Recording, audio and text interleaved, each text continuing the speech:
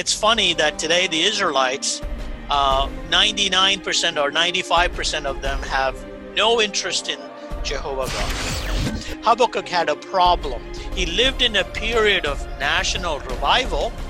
There was a national revival, and then followed by a deep spiritual decline. So this is a dialogue between Habakkuk and God, and not with the people.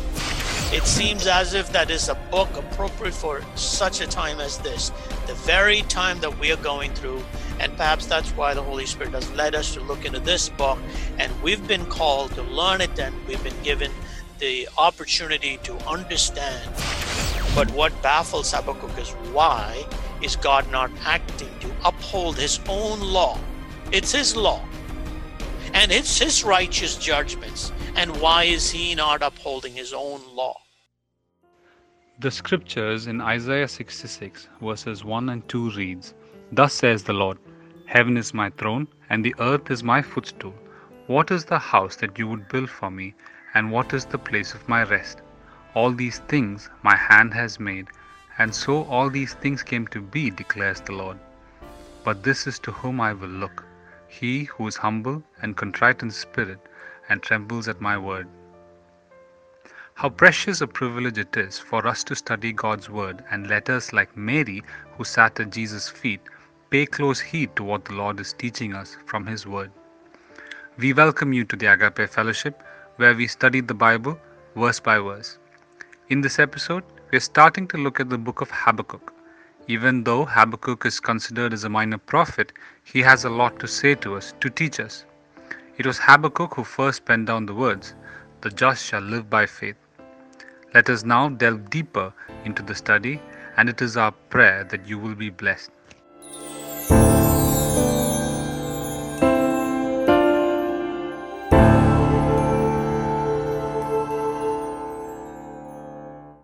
In order to set the tone for tonight and the study for tonight, I want us to go all the way back to Deuteronomy. Pick up Deuteronomy chapter 11.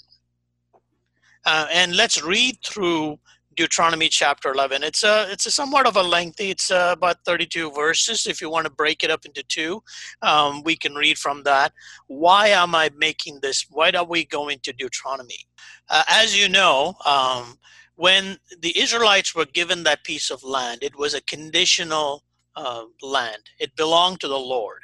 And when they were brought into the promised land after 40 years of wandering and all of this stuff, before God brought them into the land, they said, look, I'm giving you this land. However, it's a conditional covenant here in the sense that I'm giving you this, but there's something you need to do in return for this. And it was based on that condition that they could have that land. It's God's land. And it's very clear. He says, this is my land. I'm giving it to you. It's funny that today the Israelites, 99% or 95% of them have no interest in Jehovah God, if you can believe it. They have no interest. And they are there. And in fact, they argue the case for the Arabs to why they shouldn't be in the land or why the land is being divided and so on and so forth. And then you wonder, why the heck are you in that land in the first place? If it's not your land, then why are you there? It's a conditional, but it's conditional, and the condition was laid out by God. So let's look at that, and then I want to talk a few more things before we set the stage for Habakkuk. Can someone read Deuteronomy 11? Maybe. Okay, you shall therefore love the Lord your God and keep his charge, his statutes, his rules, and his commandments always. And consider today, since I am not speaking to your children whom have not known or seen it, consider the discipline of the Lord your God, his greatness, his mighty hand, and his outstretched arm, his signs and his deeds that he did in Egypt to Pharaoh, the king of Egypt, and to all his land, and what he did to the army of Egypt, and to their horses and to their chariots, how he made the water of the Red Sea flow over them as they pursued after you, and how the Lord has destroyed them to this day, and what he did to you in the wilderness until you came to this place, and what he did to Dathan and Abiram, the sons of Eliab, son of Reuben, how the earth opened its mouth and swallowed them up. with their households, their tents, and every living thing that followed them, in the midst of all Israel. For your eyes have seen all the great work of the Lord that he did. You shall therefore keep the whole commandment that I command you today, that you may be strong, and go in and take possession of the land that you are going to possess, and that you may live long in the land that the Lord swore to your fathers to give to them, to their offspring, a land flowing with milk and honey.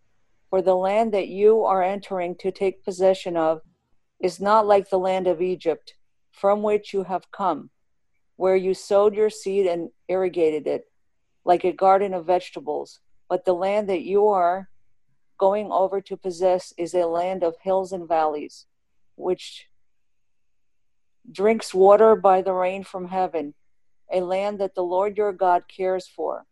The eyes of the Lord your God are always upon it, from the beginning of the year to the end of the year. And if you will indeed obey my commandments that I command you today, to love the Lord your God and to serve him with all your heart and with all your soul, he will give the rain for your land in its season, the early rain and the latter rain, that you may gather in your grain and your wine and your oil. And he will give grass in your fields for your livestock, and you shall eat and be full. Somebody else can take now. Okay. Len, you want to do it? Yes. Reading from the NIV. Be careful or you will be enticed to turn away and worship other gods and bow down to them. Then the Lord's anger will burn against you, and he will shut up the heavens so that it will not rain, and the ground will yield no produce, and you will soon perish from the good land the Lord has given you. Fix these words of mine in your hearts and minds. Tie them as symbols on your hands, and bind them on your foreheads. Teach them to your children, talking about them when you sit at home and when you walk along the road, when you lie down and when you get up. Write them on the door frames of your houses and on your gates, so that your days and the days of your children may be many in the land the Lord swore to give your ancestors, as many as the days that the heavens are above the earth. If you carefully observe all these commands I am giving to you to follow, to love the Lord your God, to walk in obedience to him, and to hold fast to him, then the Lord will drive out all these nations before you, and you will dispossess nations larger and stronger than you. Every place where you set your foot will be yours. Your territory will extend from the desert to Lebanon, and from the Euphrates River to the Mediterranean Sea. No one will be able to stand against you. The Lord your God, as he promised you, will put the terror and fear of you on the whole land wherever you go. See, I am setting before you today a blessing and a curse. The blessing, if you obey the commands of the Lord your God that I am giving you today. The curse, if you disobey the commands of the Lord your God and turn away from the way that I command you today by following other gods, which you have not known. When the Lord your God has brought you into the land, when the Lord your God has brought you into the land you are entering to possess, you are to proclaim on Mount Gerizim the blessings, and on Mount Ebal the curses. As you know, these mountains are across the Jordan, westward towards the setting sun, near the great trees of Morah, in the territory of those Canaanites living in, I've got something blocked, living in the Arabah, in the vicinity of Gilgal. You are about to cross the Jordan to enter and take possession of the land the Lord your God is giving you. When you have taken it over and are living there, be sure that you obey all the decrees and laws I am setting before you today. Thank you, Lynn, and thank you, Maria. This is the portion, and there's a longer, lengthier version of this in the earlier books, where you can actually list. It actually lists for you every curse and every blessing for the possession of the land and to do the statutes that the Lord had commanded them. So they entered this land with a promise and a curse, and they agreed to this covenant, standing on Mount Ebal and on Mount Gerizim, and they proclaimed it. Now, you can read all of that through the books, the first 5 books, and you will get to it. And once they agreed to that covenant, it's only after that they entered that land. So the first thing that they did was commit and agreed by covenant that these are the things that we will do, and these are the blessings that I will receive if I follow the Lord. These are the curses that I will receive, and I accept those curses if I disobey the Lord and walk away from him. Now, as you can imagine, over a period of time, they departed. They walked away from the Lord.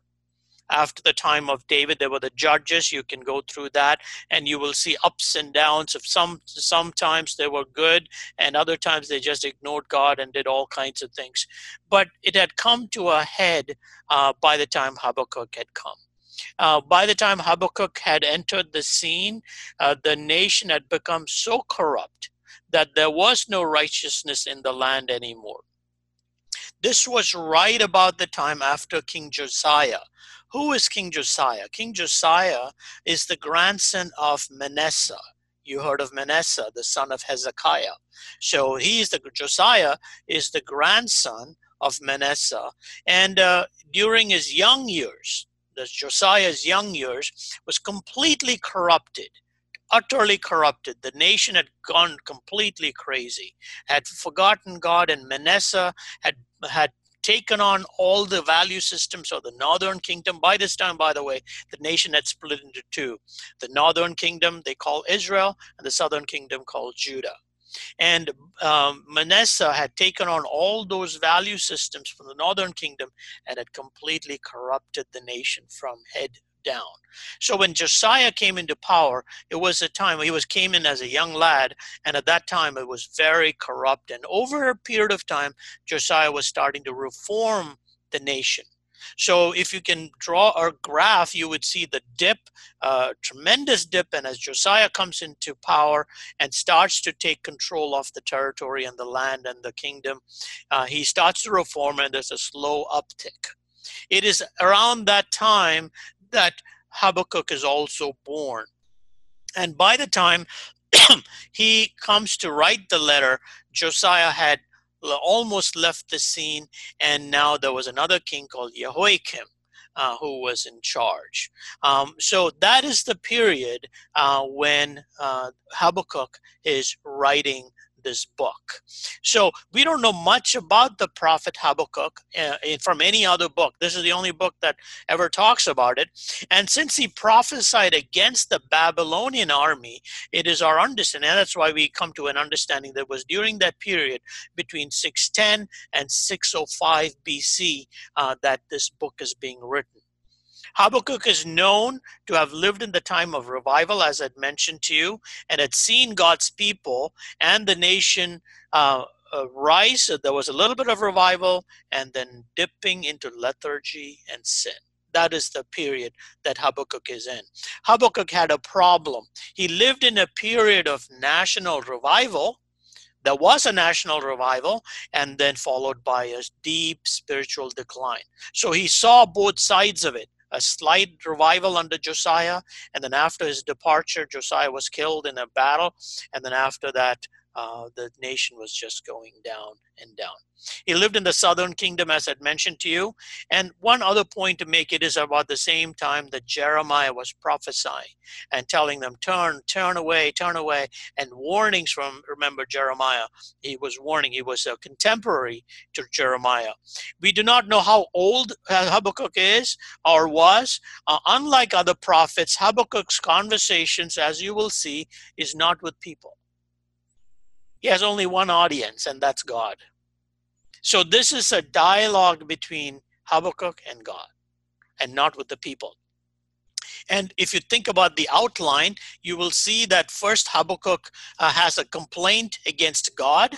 The complaint is against God, and he brings it to God, and then God answers that.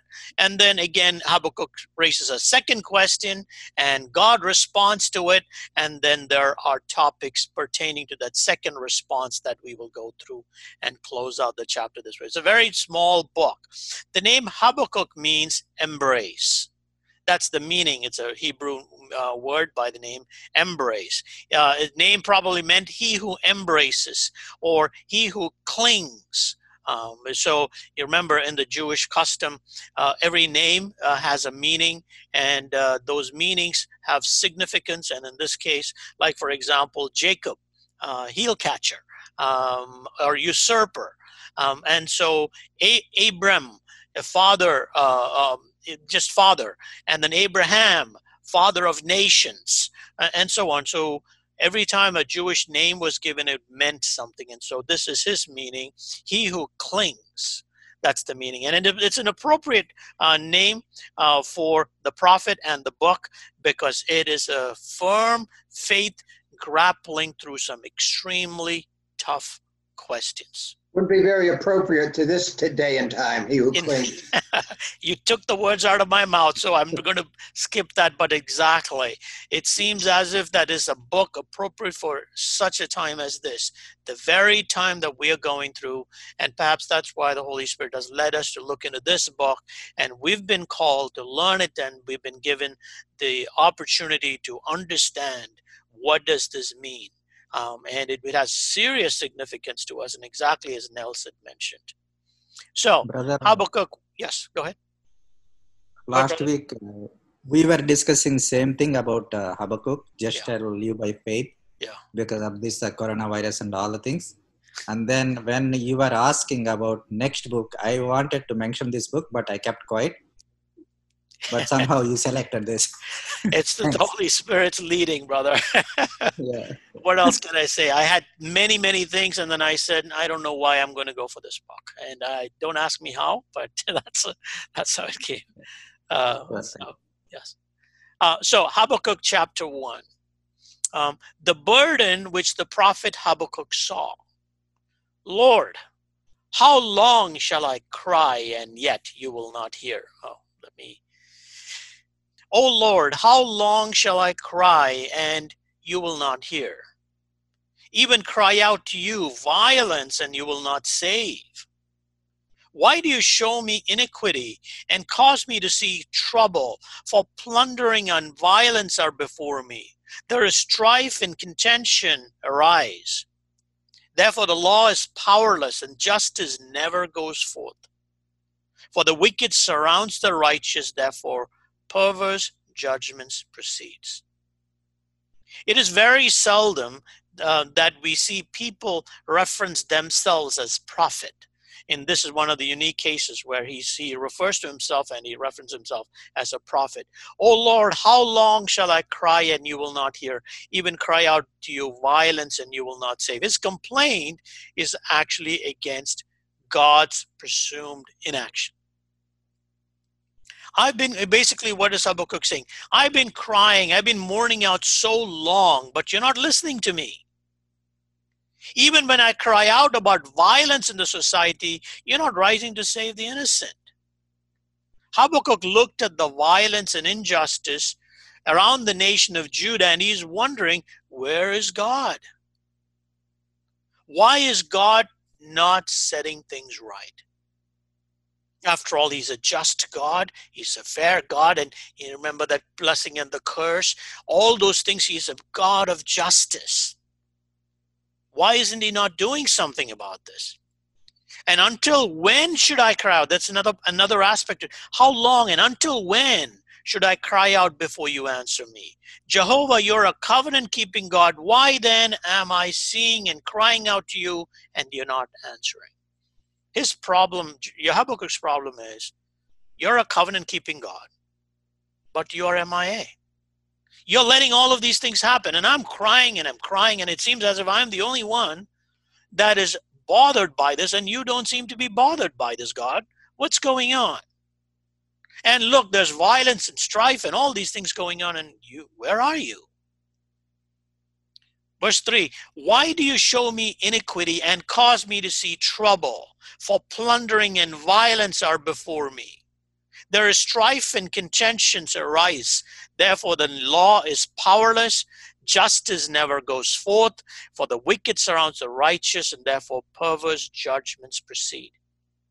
Now, I don't know if you can count the number of things that he's recounting, but as I count them, there are 7 things that is seen in the society that horrifies Habakkuk to the extent that he's questioning God. What are they? Let's look at that, starting in verse 3.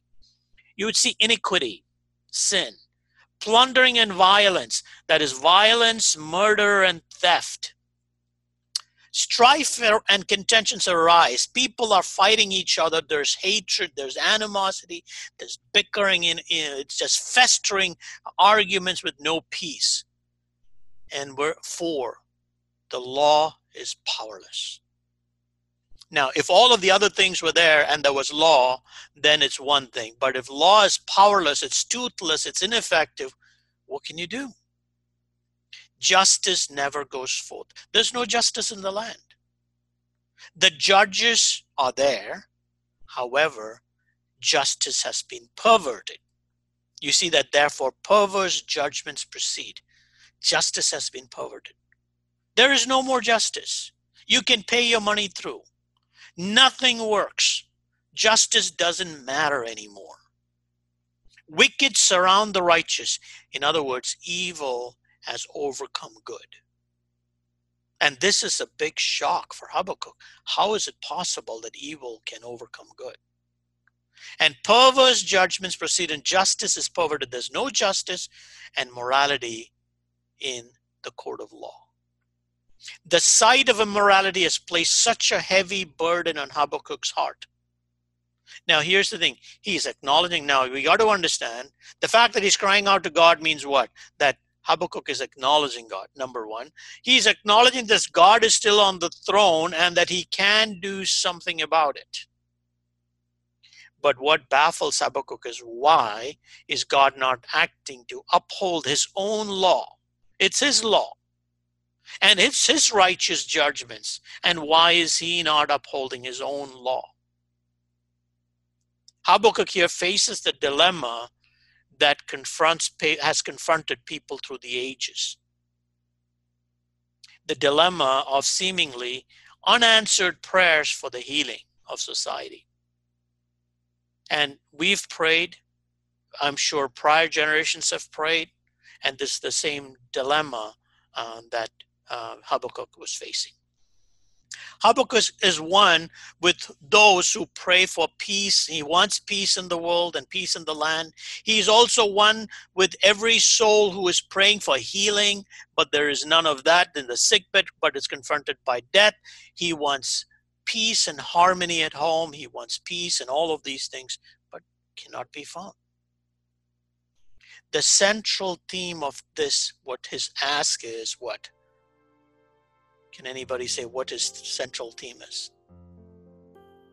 Justice. He wants fairness. He knows that the laws of God are good, but it's toothless. And so he's asking God, on whom the Israelites depended on, to say, God, what's going on? We were able to cover 4 verses in this episode and how pertinent it is to our lives today.